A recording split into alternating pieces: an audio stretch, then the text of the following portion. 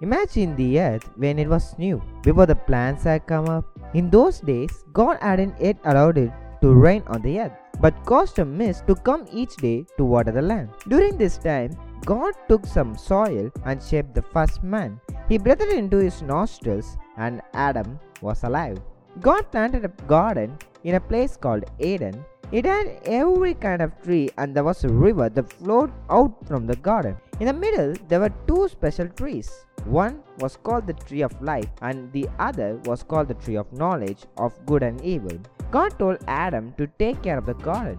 He said, "You may eat from every tree except the one in the middle, the tree of knowledge of good and evil. You are not to eat from that tree. If you eat from it, you will die."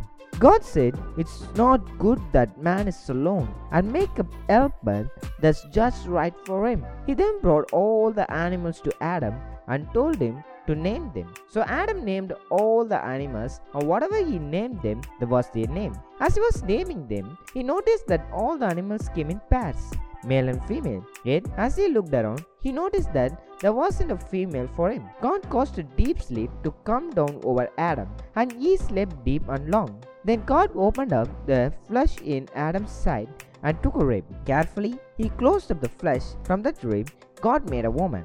When Adam awoke, God brought the woman to him. Adam said, "This is a bone of my bone and flesh of my flesh. She'll be called woman because she was taken out of a man."